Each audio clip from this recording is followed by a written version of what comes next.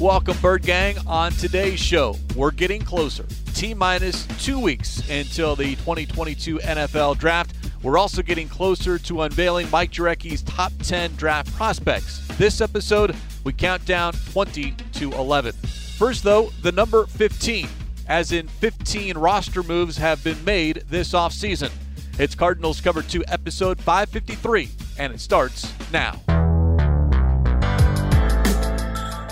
Welcome to Cardinals Cover 2 with Craig Grialou and Mike Jurecki. Cardinals Cover 2 is presented by Hyundai, proud partner of the Arizona Cardinals, and by Arizona Cardinals Podcasts. Visit azcardinals.com/podcasts. Going for Hopkins, one-handed catch and a touchdown! DeAndre Hopkins. Here's Craig Grialou and Mike Jurecki. That's right, 15 roster moves have been made this offseason. Can you name them all, Mike Jurecki? Well, yesterday during the Red Sea Report, we get a script, and not a script, but we get the show outline, and in the back page listed all the signings. I mean, I can go through it, but I couldn't do it like right off the top of my head right now. So cheat sheet. You had the Cliff Notes version of what the team has done over the offseason. As we've talked a lot about, it has been quiet. So I'm not going to make you name all of them. Although I'll say this, 11 of the 15 roster moves have involved Cardinals players returning. 11 of 15. Do the math. And you and I, very capable of doing math. 73.33% of the offseason has been about retaining your own players. Now, there are two schools of thought with that. It's, all right, we prioritize who we wanted back. We had a number of free agents at key positions that we want to make sure that they don't go anywhere else. On the flip side, when you lose a Christian Kirk, when you lose a Chandler Jones, those positions, less so Christian Kirk, more so on Chandler Jones, those positions haven't been addressed in free agency, and you would have thought, now here we are week 5 into free agency, that something would have been done at edge rusher, at an outside wide receiver. Has not been done yet as we speak here still in the month of April. Yeah, and I think really the focus, right, has been over the last couple of weeks is the draft. And obviously it's deep at edge rusher, it's deep at defensive line, it's deep at wide receiver, it's deep at corner. Yeah, I mean, listen, I think people forget this team was 10-2, but they need to get better. I mean, on both sides of the ball, they need more weapons for Kyler Murray. They got defensively, they got to do a much better job stopping the run. It's time for Zaven Collins to take that next step or that first step, and I think we're excited about Isaiah Simmons. And they brought in some veteran guys just to create some depth. Obviously, you look at Jeff Gladney. He's a former first-round pick. Does that preclude this team from drafting a corner in the first round? I mean, I got to think he's number 4 right now, depending on what happens with Alford. But he's going to compete. He could play inside and outside. So, that was the idea. But I think when we get to June 1st, the Cardinals will get some cap relief, and there's going to be good players out there, and we're probably going to have a time signing. It's just not going to happen right now until after the draft. And then when we get to off-season workouts, they look at the roster and they say, we need to shore up here and here. And there's still quality players out there. There's a ton of quality players. Yeah. I mean, it's in a lot of these guys, I mean, they probably were promised 2 or 3 deals from their agent when they were at the Combine. Now they're going to have to take a 1-year deal and, prove it, just like James Conner did last year. Colt McCoy. I mean, that's what it's going to come down to. But I do think we'll have a time signing at some point, probably more after June 1st when they get some free up some cap space from Jordan Phillips. You mentioned something very important, that this team at once upon a time in 2021, 7-0 and 10-2. So obviously there was talent. There is talent on this team, and the idea was to bring that talent back. And we're always wondering, and we've been asking the question, haven't really got an answer, like what happened down the stretch. So based off the offseason so far, you look at, all right, it wasn't the talent. The deficiency, we had talent to be 10-2. So what happened, talent down the stretch or more coaching and execution down the stretch? Well, it always comes down to execution, but I do think that their depth was questioned down the stretch. And Kyler Murray wasn't the same quarterback after he came back from the injury. He played well in Cleveland. He had moments, but he wasn't the same quarterback. And we've talked about, not having Hop out there, and, they were getting gashed in the run game, and too many guys were running wide open, whether they were playing man-to-man or press. And eventually it caught up to Marco Wilson. Byron Murphy had a great start to the season. He kind of tailed back a little bit. Alfred got hurt, so there's a combination of things. But, they feel like, they're going to have to shore some positions up, but clearly they're not done. And, again, they're not lining up until, September. So they'll figure it out. But I do think they're going to have to bring in some other veterans at some point. The most recent move that this team has made, and it's a little bit under the radar, although it's a good player, good person. Jonathan Ward has signed his 1-year tender. He was tendered a contract back in March as an exclusive rights free agent. This is no different than Antoine Wesley. Ward was not going to go anywhere. Cardinals wanted him back. He just made it a formality, putting pen to paper. Now the question is, all right, you've got him back. He's mainly a special teams player, got his feet wet a little bit running the football. In fact, I went back and looked. 9 carries for 33 yards last season. Almost half of those carries, 4, came in Week 6 at Cleveland. So he is used sparingly, mainly a special teams player. In fact, I think gave us the catch of the year, catching Chris Banjo's pass attempt on the side of his helmet, surrounded by defenders, the fake punt against the Cowboys. So he does have good hands, strong hands. Can he be more available, more utilized as an offensive player? Well, I think he would like that, but clearly he's cut his teeth on special teams, and they have a core special teams player. Look at Dennis Gardeck, how he made the roster. And he's going to be active on game day. He provides depth. The thing is, they brought in Darrell Williams a few weeks ago, maybe 10 days ago, and clearly he's looking for, obviously, more money. We'll see what happens there. You still have Eno Benjamin, who I'm intrigued with, and they had Jalen Samuels, which I'm kind of intrigued. We'll see what he does in off-season workouts. And I know you're not a big fan of this, but it wouldn't surprise me if they drafted a running back. To me, you draft one every year in the 4th or 5th round and just run him in the ground for 4 years. I hate to say it like that, but I know they like Isaiah Spiller, Texas A&M. He could be a 3rd or 4th round pick.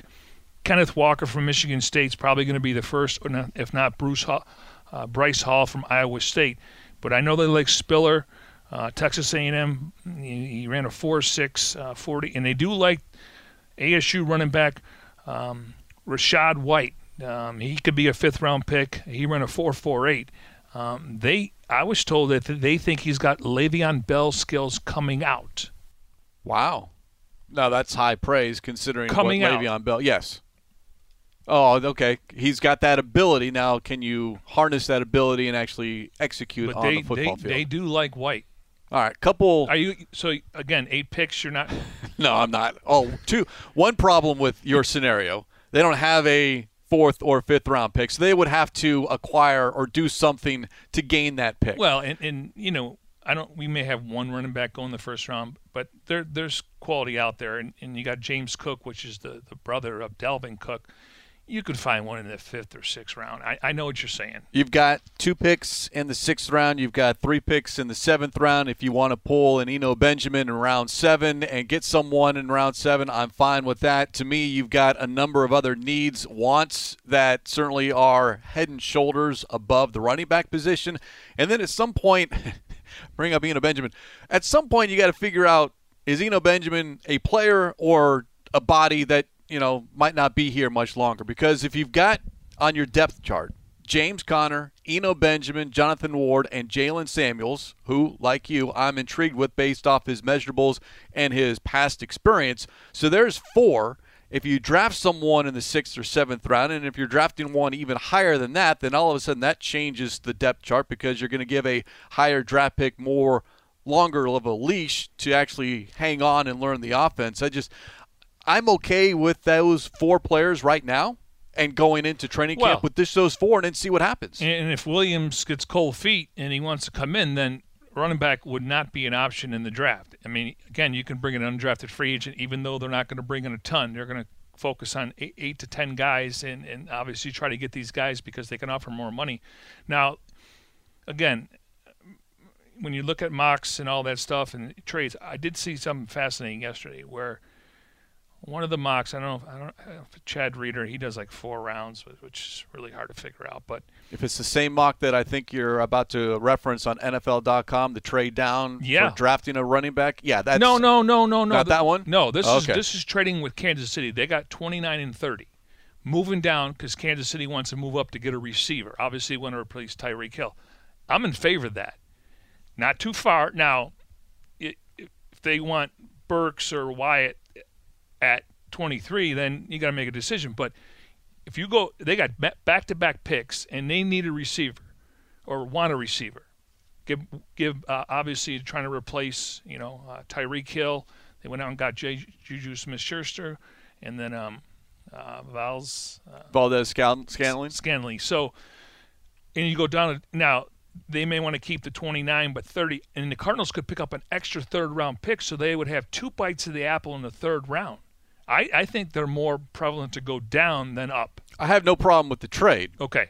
The selection at 29 or 30, and I think it was Breece Hall at 29. No. Like the Cardinals, there are no scenarios that I can see the Cardinals drafting a running back in the first round, even if they get pick number 32. I mean, you never know.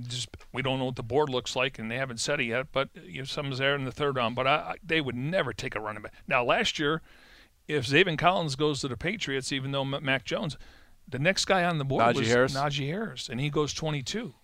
Because to me, you look at that offense, all of a sudden you got James Conner, Najee Harris, and we're not talking about this position right now.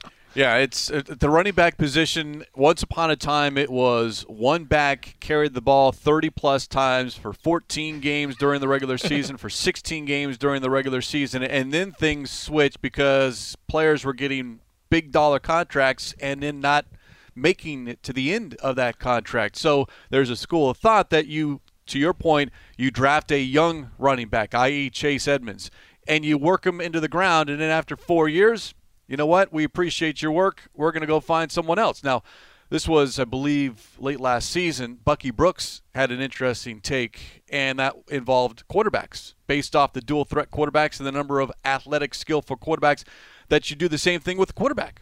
Now, you can do that, but that just means you maybe haven't found the right one because you want that quarterback to be around for 8+ years. Well, I mean, I don't know if this is tongue-in-cheek, but Ron Wolf always said you take a quarterback every year. Doesn't mean you got to take him in the first 5 rounds. It's, hey, take a flyer on a guy, and we'll work with him, and we own his rights for the next couple of years. Steve has mentioned that.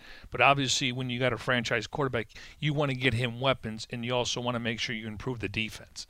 And no, I have no problem trading down to pick up an extra 3. That'd be awesome. And then, obviously, Steve may have to maneuver because they're going to have some compensatory picks next year. I think it's a 3, 6, and 7 possibly. You can trade those. So they can forego and try to move up in this year's draft and offer a compensatory pick next year. A future compensatory pick added to that formula. And you can trade those now. It's certainly another bargaining chip, if you will, that teams have. Future pick. Yes. And whether that's future 2023 or 2024, but yeah, and everyone keeps track of what has been proposed and what actually goes into the record. And if we think they're one of the top 14 teams in the league, including 7 in the conference, that pick is going to be later for that team, not a top 5 pick in that round. By the way, the Cardinals are welcoming back the draft party. It is back here in 2022. So if you're looking to celebrate pick number 23, or for whatever reason the Cardinals trade down and it's pick number 29 or 30, it could be a longer stay out at the Great Lawn outside State Farm Stadium. But the 2022 draft party presented by Arizona Ford Dealers, Thursday, April 28th from 4 to 9.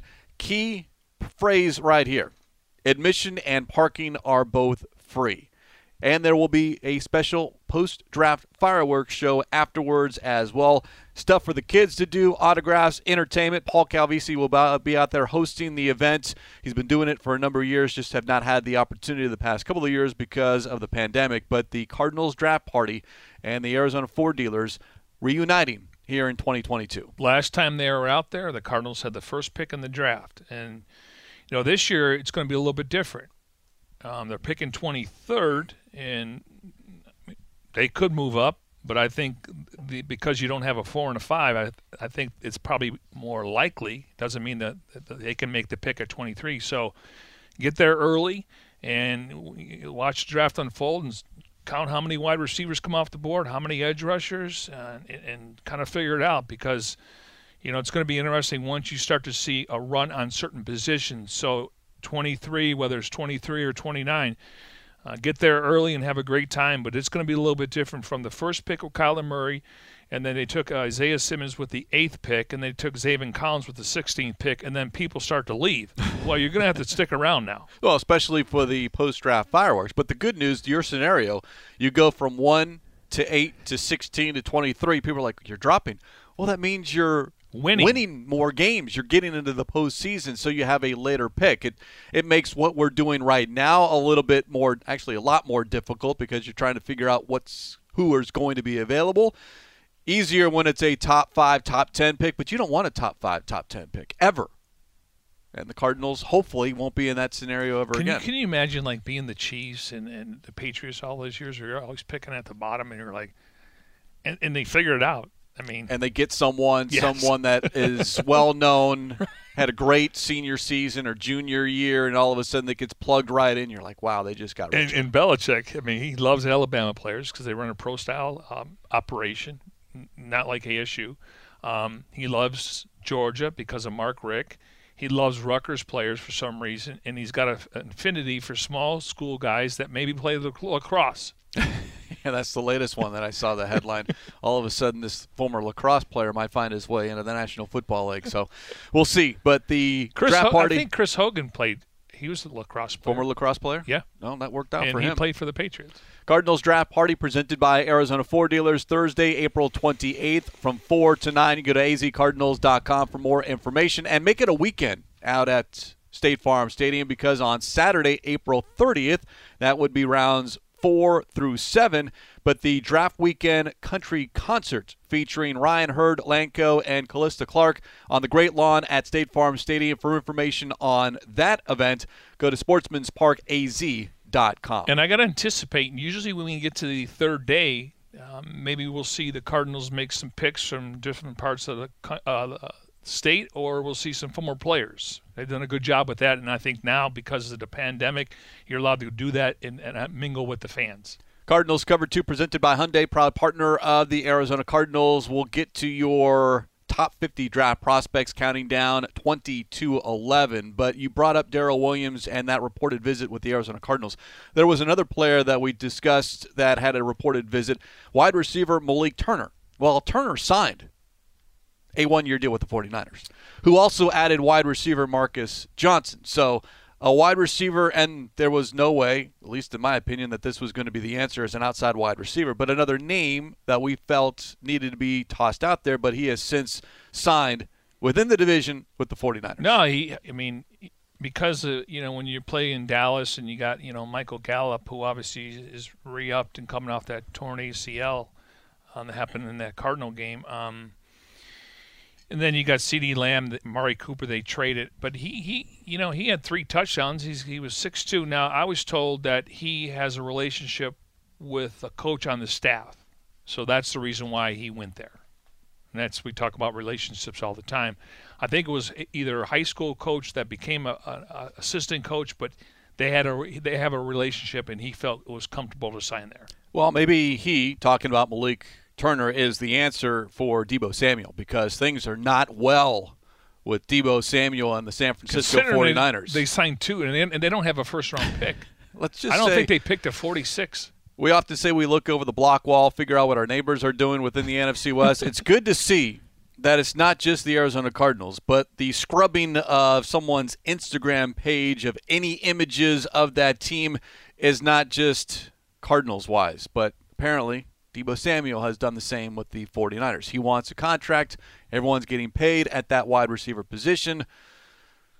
So he's asking, where's his? It's going to be interesting because, are they going to bring Garoppolo back? That's 23 or $25 million that is out there. And whether you're talking about, hey, we're giving it to you, Jimmy G, as either a starter again or as a backup, which would certainly raise a lot of red flags. Or that's $25 million that you can allocate to Deebo Samuel on an extension, Nick Bosa on an extension. You wonder, without them having draft capital, because obviously they mortgage the future in Trey Lance, can they get a haul for a guy like Deebo Samuel? Oh, wow. You're throwing out a potential trade now. I mean, clearly, they're not paying. 49ers do not have a first-round pick this year or next year. Yeah.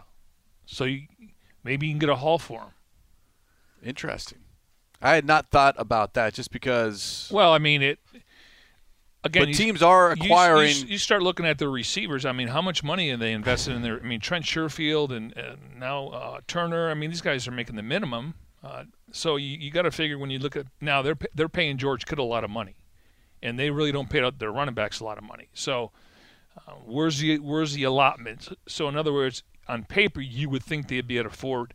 Now he probably wants to be the highest paid wide receiver. He wants Devontae Adams, Tyreek Hill money, and Stephon Diggs just got a new deal. And based on what he's been able to do the last couple of years, he's not just a one-trick pony.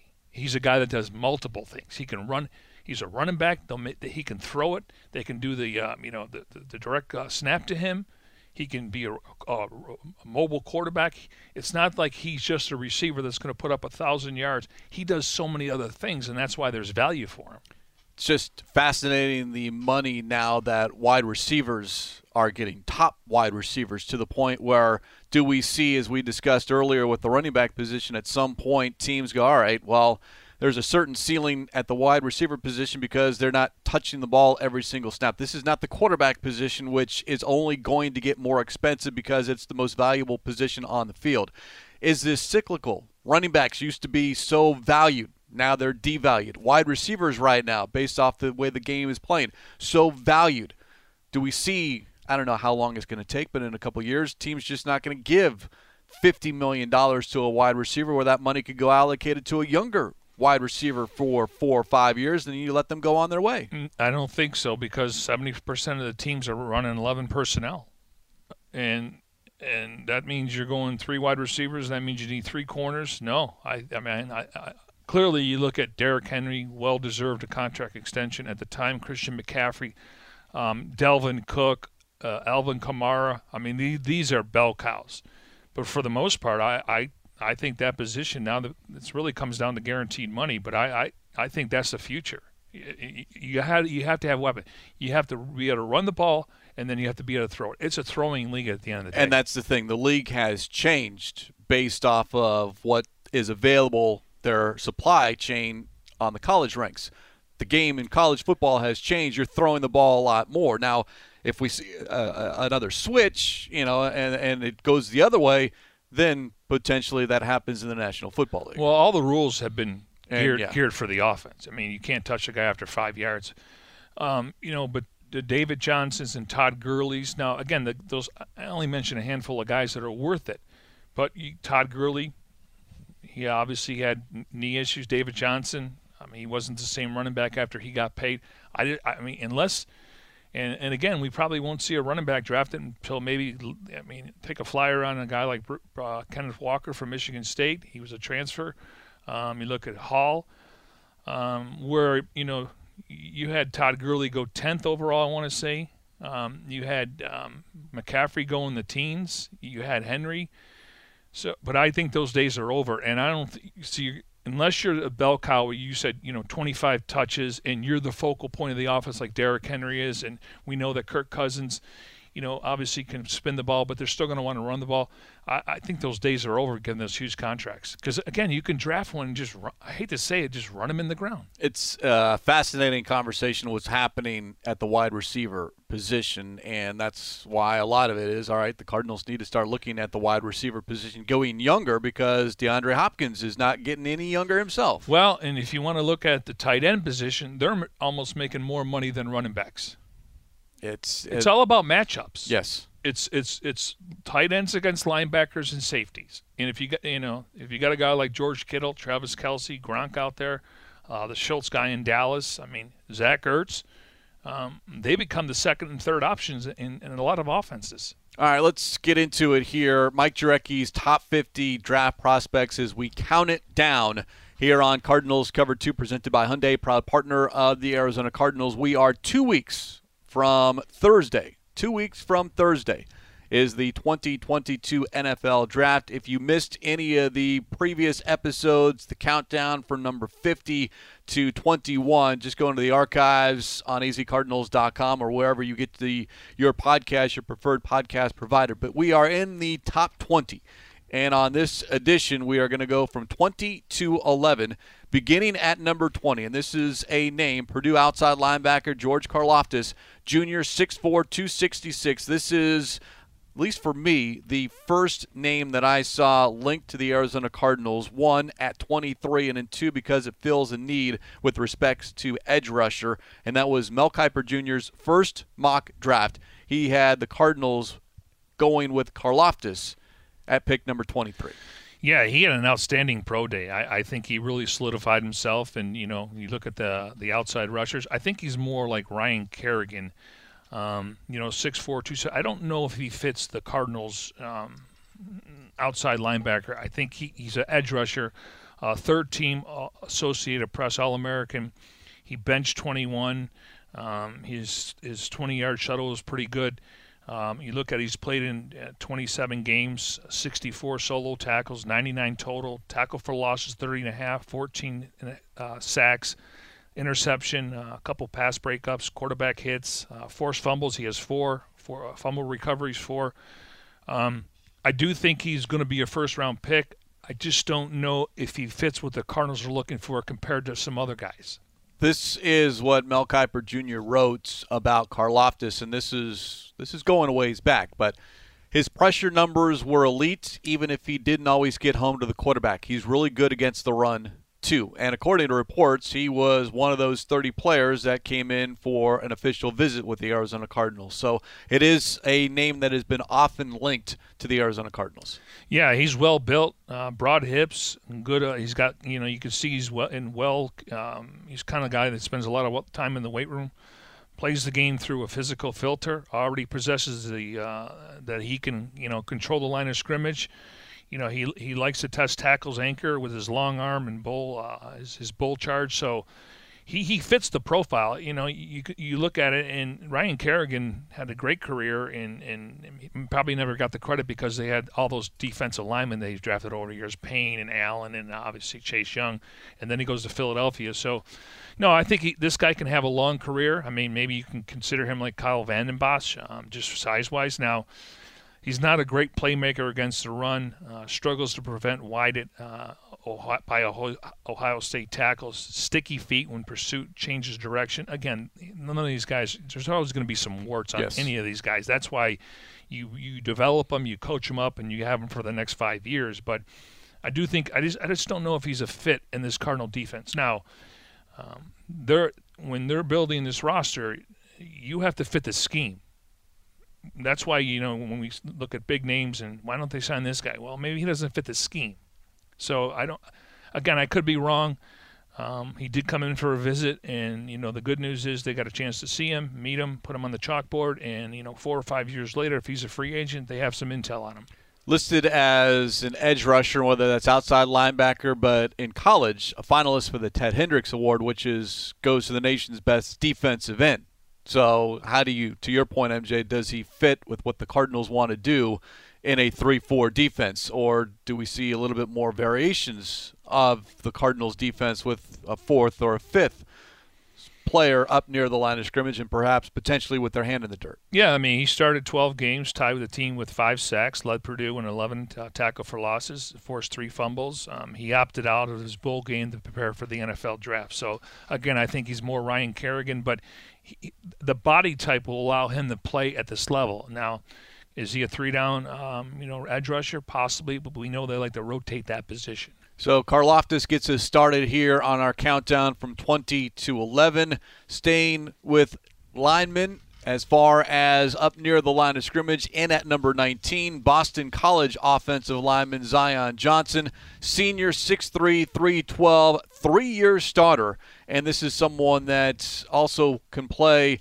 basically anywhere across the line. He played both guard and center in the Senior Bowl, did start one season at left tackle. So one of those players that might, if he is selected in the first round, could be a plug-and-play because where do you have a need? All right, let's see if Zion Johnson can be that guy at least early on and then develop into your full-time, whether that's an interior or a tackle position. Yeah, I think he's the best guard in the draft. I would put him in there, Zion Johnson, Kenyon Green, and then Darren Kinardia. I mean, he's got the size. You look at him, he's 6'2", 3/4, 314. You talked about, he benched 32, so he's got the strong hands. He ran a 5.18. Not that it's a big deal, but you can see he's athletic. He's played in 58 games. He started 49. So he's been around, in his career. The last couple years, he's played in. He's had. Ready for this one because when we talked about Lindenbaum, pass block snaps, 1,074, allowed 3 sacks. Wow, 3 sacks. So this guy, he's going to be a first-round pick. I think he should be the first guard off the board. And I think Kenyon Green will be another one. And if the Cardinals didn't sign Will Hernandez, I think both of these guys could have been options if you didn't have a right guard. And it was interesting to read that he was asked, or maybe it was his own doing, to play or at least show that he could also snap the ball and be a center at the next level, which he did in the Senior Bowl. Yeah, he's going to be, according to Lance Zierlein, compared to Larry Walford. He said he's a 2-time captain with plus intelligence, big bubble, girthy lowers, wingspan, left tackles, strengthen. He's brute force. He's a phone booth guy. They made him where he's girth. He's got good size, and so I think he'll have a long career. And again, I do think he's one of the best guards in this draft. So Zion Johnson checks in at number 18. At number 19. Get a little ahead of myself. And at 18, Washington cornerback Trent McDuffie, 5'11", 193, a junior, and another player that has been mocked to the Cardinals repeatedly because, one, need at that position, and then two, the Cardinals' success with drafting Washington players. Yeah, I mean, he ran a 4.4. He's got, he's not your – 5'11", 195, so that means he's not skinny. Third-team Associated Press All-American, first-team All-Pac-12 Conference last year, 2020. He was second-team. He's played in 28 games. He started 26. You look at his interceptions, he's only had 2.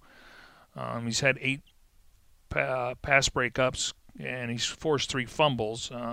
Again, you look at his background. Of course, we always talk about Washington. The Cardinals have been very successful, at least Budda Baker, and you look at Byron Murphy.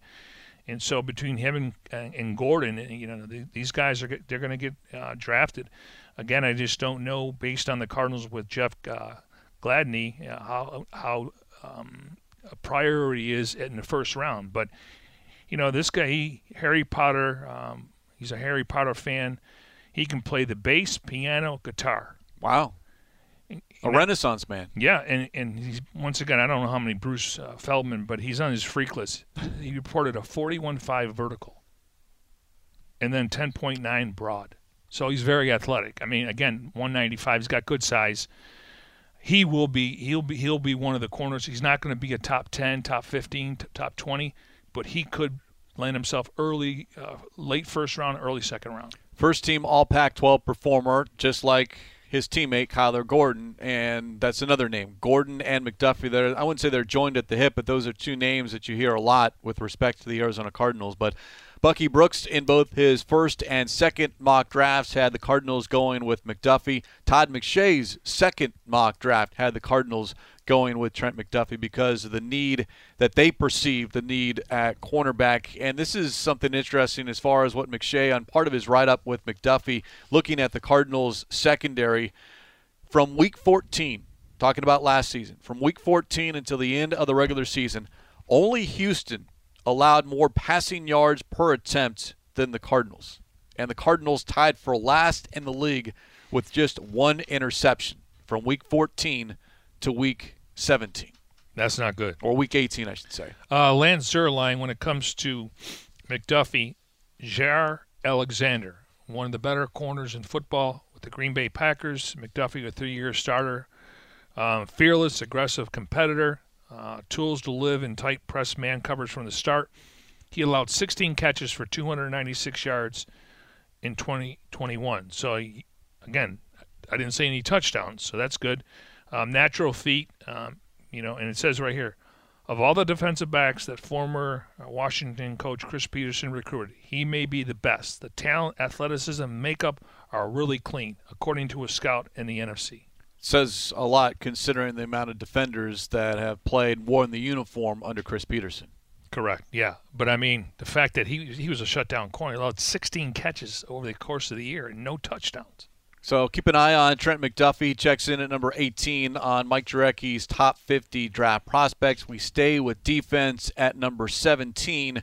Georgia linebacker Quay Walker, a senior, only 1 year as a starter this past season, very productive, but certainly on your list, MJ, because you rank players, but certainly would not be on my list with respect to the Arizona Cardinals. No, I think they're set at inside linebacker. You look at Tanner Vallejo and Zeke Turner, and then Nick Vigil. Vigil, excuse me, yeah. So you look at that, and then you got Zaven Collins and Isaiah Simmons. But, he's a guy that career high 67 tackles. He ran a 4.52. His vertical was 32. He's 6'4", 240. Career high in quarterback pressures, allowed 30 receptions, 0 touchdowns on 34 targets in coverage, 286 coverage. Team high 8 tackles in the national championship game against Alabama. Started all 15 games for the national champs. As you pointed out, the first 3 years really didn't get a chance to play. Last year, he finished with 139 tackles, 11 tackle for losses, 5 sacks, and he had a couple of pass breakups. He will be drafted. He's not in the top when it comes to inside linebackers, but I don't think he's an option for the Cardinals. A name that got lost based off the talent that Georgia had on offense and defense, but may have been their most productive defender. In fact, he was the fourth fastest linebacker running the 40 at 4.52. But Quay Walker, someone that whomever it is, it's not going to be the Arizona Cardinals, but whoever's going to get is going to get a productive player at linebacker. Says he put a Tennessee hat on for a second, but then he threw it and relieved he was going to Georgia. He grew up as a Florida Gator fan. Fan of Gators, but go to Georgia. All right, I wonder how that went over in the house. But Tennessee was like, yeah. Yeah, and then exactly. The picking college is just tell us what you're going to do. You make it a big production. It doesn't need to be. All right, let's stay in the SEC as we work our way down to number 11. Checking in at 16. Arkansas wide receiver Treylon Burks, 6'2", 225. He's a junior, and this is someone that's gained a lot of momentum over the past couple of weeks when you're talking about wide receivers and who might be left and available when the Cardinals pick at number 23. Yeah, I'd be interested if he was there at 23 instead of trading down. He ran a 4.55. He's 6'3", 225 pounds. His vertical was 3.3. First team All-SEC. He led the team with 66 receptions, 1,104 yards, 11 receiving touchdowns. It's amazing how he led the SEC. So you look at it, according to Bruce Feldman, he's on his freak list. He's got 10 and a quarter hands, 300 bench max, 500 squat. Very productive college career, 146 receptions, close to 2,400 yards, averaged 16.4 a catch, 18 touchdowns, 11 last year and 7 the year before. He also can return kicks and punts. He is someone that Daniel Jeremiah mentioned on the Dave Pasch podcast who you can move around, whether that's outside, inside, and even in the backfield, a la Deebo Samuel. Yeah, that's the beauty of it. I mean, he's a guy that is that's a great comp because that's what a lot of teams are looking for, and he fits that profile. It's not just he's going to line up on the outside and try to outrun you.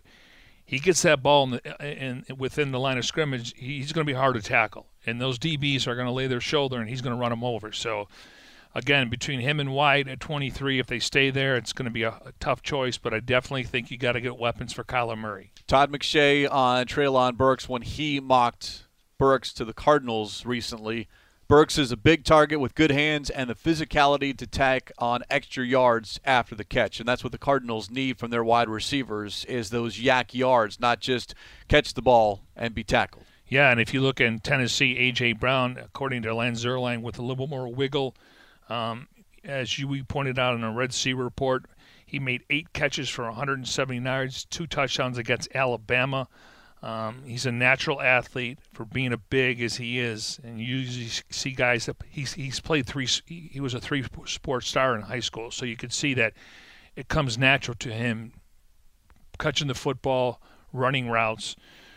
He's big, smooth, natural. So I mean, there's a lot of things to like about him. Quick, urgent, and slippery press coverage, releases into route.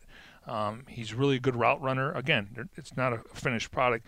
Former All-Star, All-State outfielder, and he was he ran track, and he's played 3 different sports. 6 times this past season, 100-yard receiving game.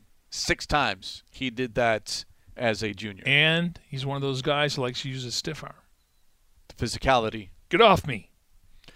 So Treylon Burks in at number 16. Another wide receiver as we work our way down to 11. In at 15 on Mike Jurecki's big board, Ohio State wide receiver Chris Olave. Senior, 6 feet, 187, not nearly as big as physical as Treylon Burks, but maybe a little bit more athletic, a little bit more speed with a Chris Olave. He ran a 4.39. He was one of the 8 guys that ran under a 4.4.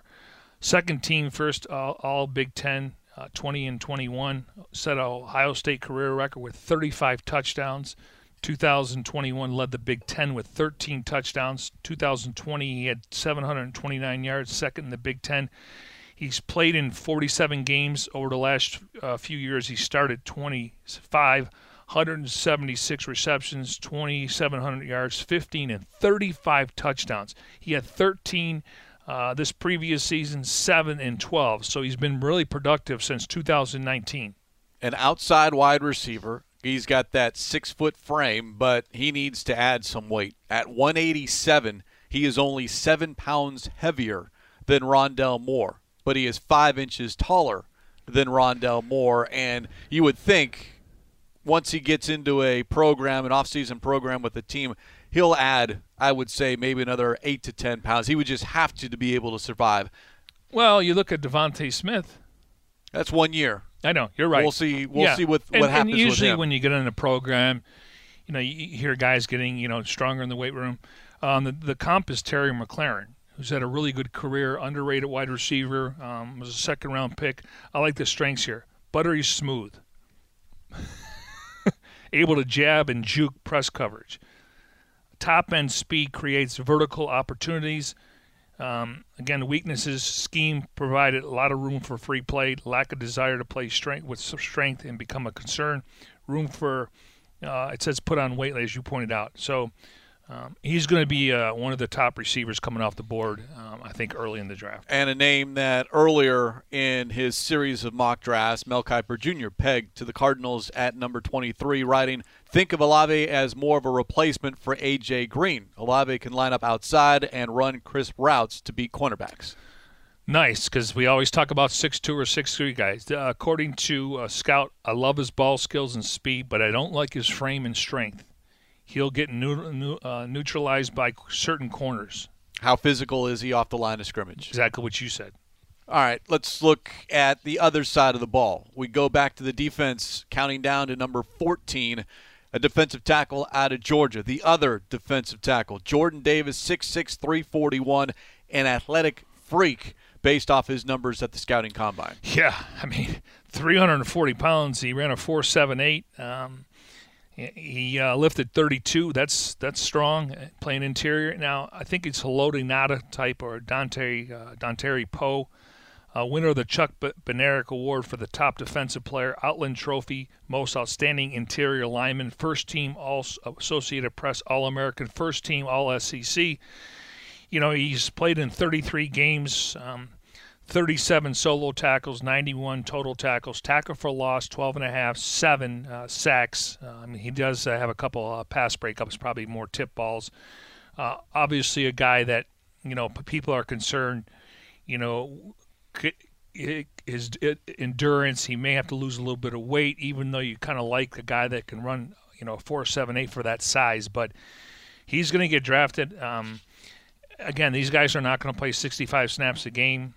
The comp from Lance Zierlein was Haloti Ngata. He's beefy. He's a mountain, nose tackle size. I mean, he's going to be hard to push out. You look at Haloti Ngata and Dontari Poe.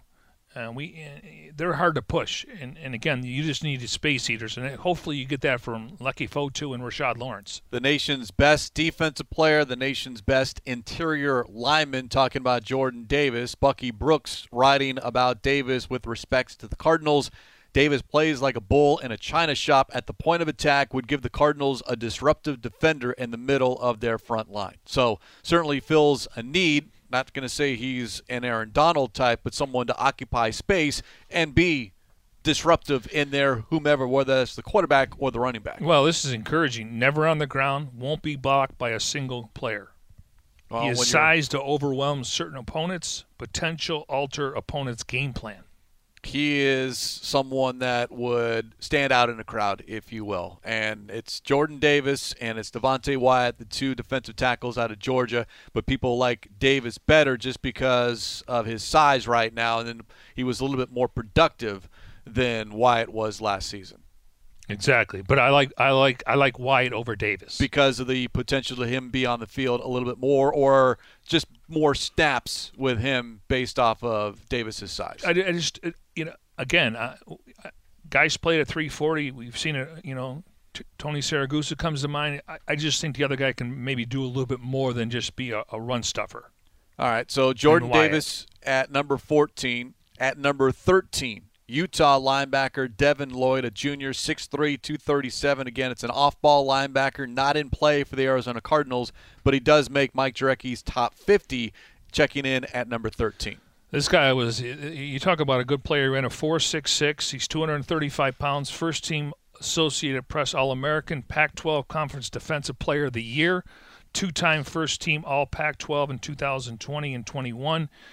Third-time team leader in tackles over the last 3 years. He had 255 tackles, 43 tackle for losses, 16 sacks, 5 interceptions. He did have a couple of touchdowns. He returned for touchdowns, pass breakups, quarterback hits, forced fumbles. So he played in 47 games, started 32. Maybe because he played at Utah, maybe he didn't get the credit considering the Pac-12 and everything else. He's compared to Willie Gay.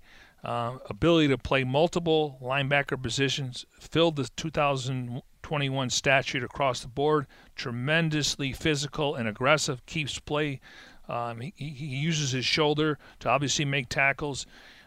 So somebody's going to get a good player here, and if you're looking for a linebacker, this guy, I think he'll be a plug-and-play guy. I don't know right away, but it looks like he can be a guy that can play in the league for a while. Size-wise, not much different than Isaiah Simmons, and you look at the production level as far as what he did, tackles for loss, the sacks, interceptions, passive defense, telling me, if you didn't watch a lot of Utah football this past season, he's all over the field, whether that's at the line of scrimmage, middle of the defense, or dropping into coverage, because you don't get 4 interceptions and 6 passive defense by standing in the middle of the defense. No, and 43 tackle for losses. So you can put him on the line of scrimmage, and tackle for losses doesn't mean it was running back. Sometimes it could be just hitting the quarterback or making sure that they don't get any traction to run through. His father Joe was in the military for 26 years, so obviously he's from California, but growing up he moved around a few different times. So Devin Lloyd in at number 13. We've got 2 more left here on this edition of Cardinals Cover 2 presented by Hyundai, proud partner of the Arizona Cardinals, both offensive players. Number 12, Alabama wide receiver Jameson Williams. Everyone knows his story. Suffered a torn ACL in the national championship game.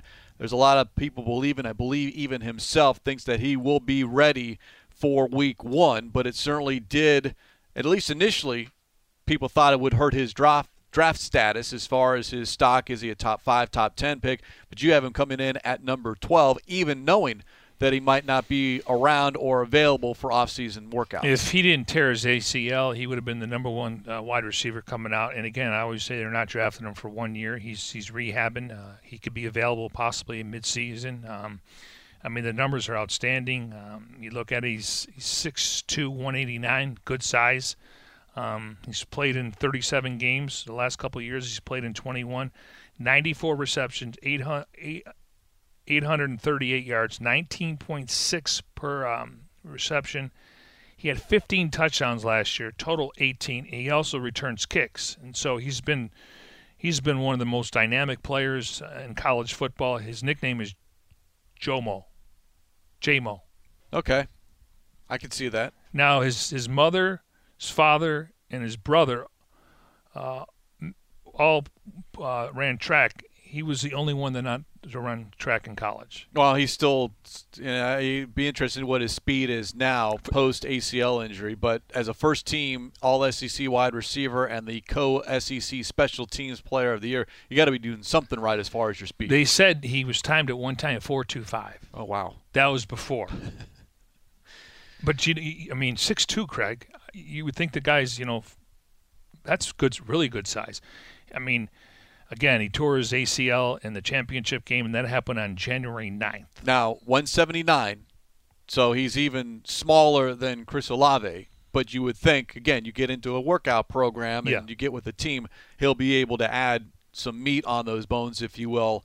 And that, I don't know if it would slow him down, but at least make him a little bit more physical. He transferred from Ohio State to Alabama because of the deep depth chart at OSU with the departure of Devontae Smith and Jalen Waddle with the Tide. So that's why he went there. And all of a sudden, Alabama getting known for its wide receivers and some Julio very Jones, good wide receivers. Yeah.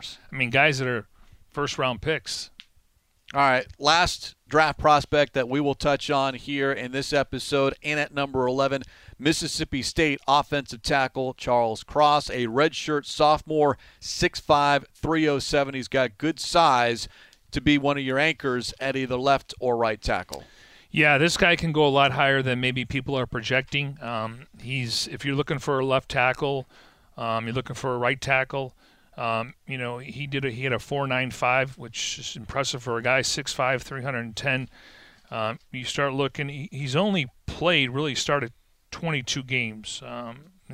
He's played in 25. The last 2 years he's played in 22. Here we go again, Craig. Pass, block, snaps. 1,254. He gave up 8 sacks, according to Pro Football Focus. So he's a plug-and-play guy, and if you're a team maybe like Carolina, even though they may go for a quarterback, you want to protect your quarterback.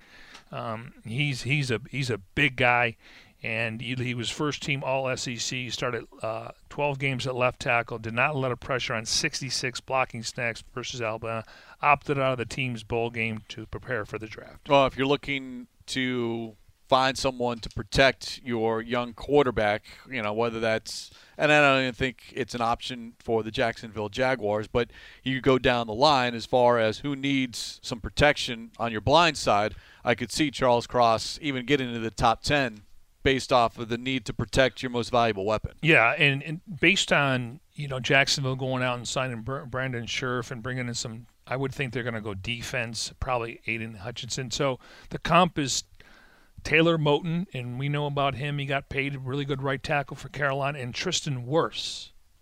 He said physical like Moton, but like Wirfs, he plays like it. Frame is he was a 2-year starter. High level of consistency from game to game, no matter the opponent. He held his own. And so he's going to be a good pick. And when you start talking about Tristan Wirfs, what he's done with the Tampa Bay Buccaneers and Taylor Moton was a guy that the Carolina was excited about, and they gave him a huge contract. So I think that's a pretty good comparison, according to Lance Zierlein. So Charles Cross closes out our countdown 20 to 11 on Mike Jurecki's big board, top 50 draft prospects. We've got one more set of 10 to get to ahead of the 2022 NFL Draft. And a reminder, Draft Party presented by Arizona Ford Dealers will take place Thursday, April 28th on the Great Lawn outside State Farm Stadium from 4 to 9. Admission and parking are both free. There will be a special post-draft fireworks show, and also Kids Interactive Zone. Cardinals players and cheerleaders will be out there as well for autographs and pictures. So you can spend your day cheering on the Arizona Cardinals and their pick, whether that's at number 23 or perhaps maybe they move up. More likely they would move down if they don't stay put at number 23, but certainly a fun time, and it's great to have the draft party back after so many years of not doing it because of the pandemic. Yeah, and you know, the Cardinals are picking 23, whether they stay there, they move up or move down. Don't forget fireworks. Absolutely. So stick around. Bring the family. Exactly. It'd be a great time. Weather will be nice, so good time for all. Go to azcardinals.com for more information on that. And on that note, we will put a lid on this edition of Cardinals Cover 2 presented by Hyundai, proud partner of the Arizona Cardinals. As always, special thanks to our executive producer, Jim Alejandro. For Mike Jurecki, I'm Craig Riolu. We'll talk to you next time here on Cardinals Cover 2.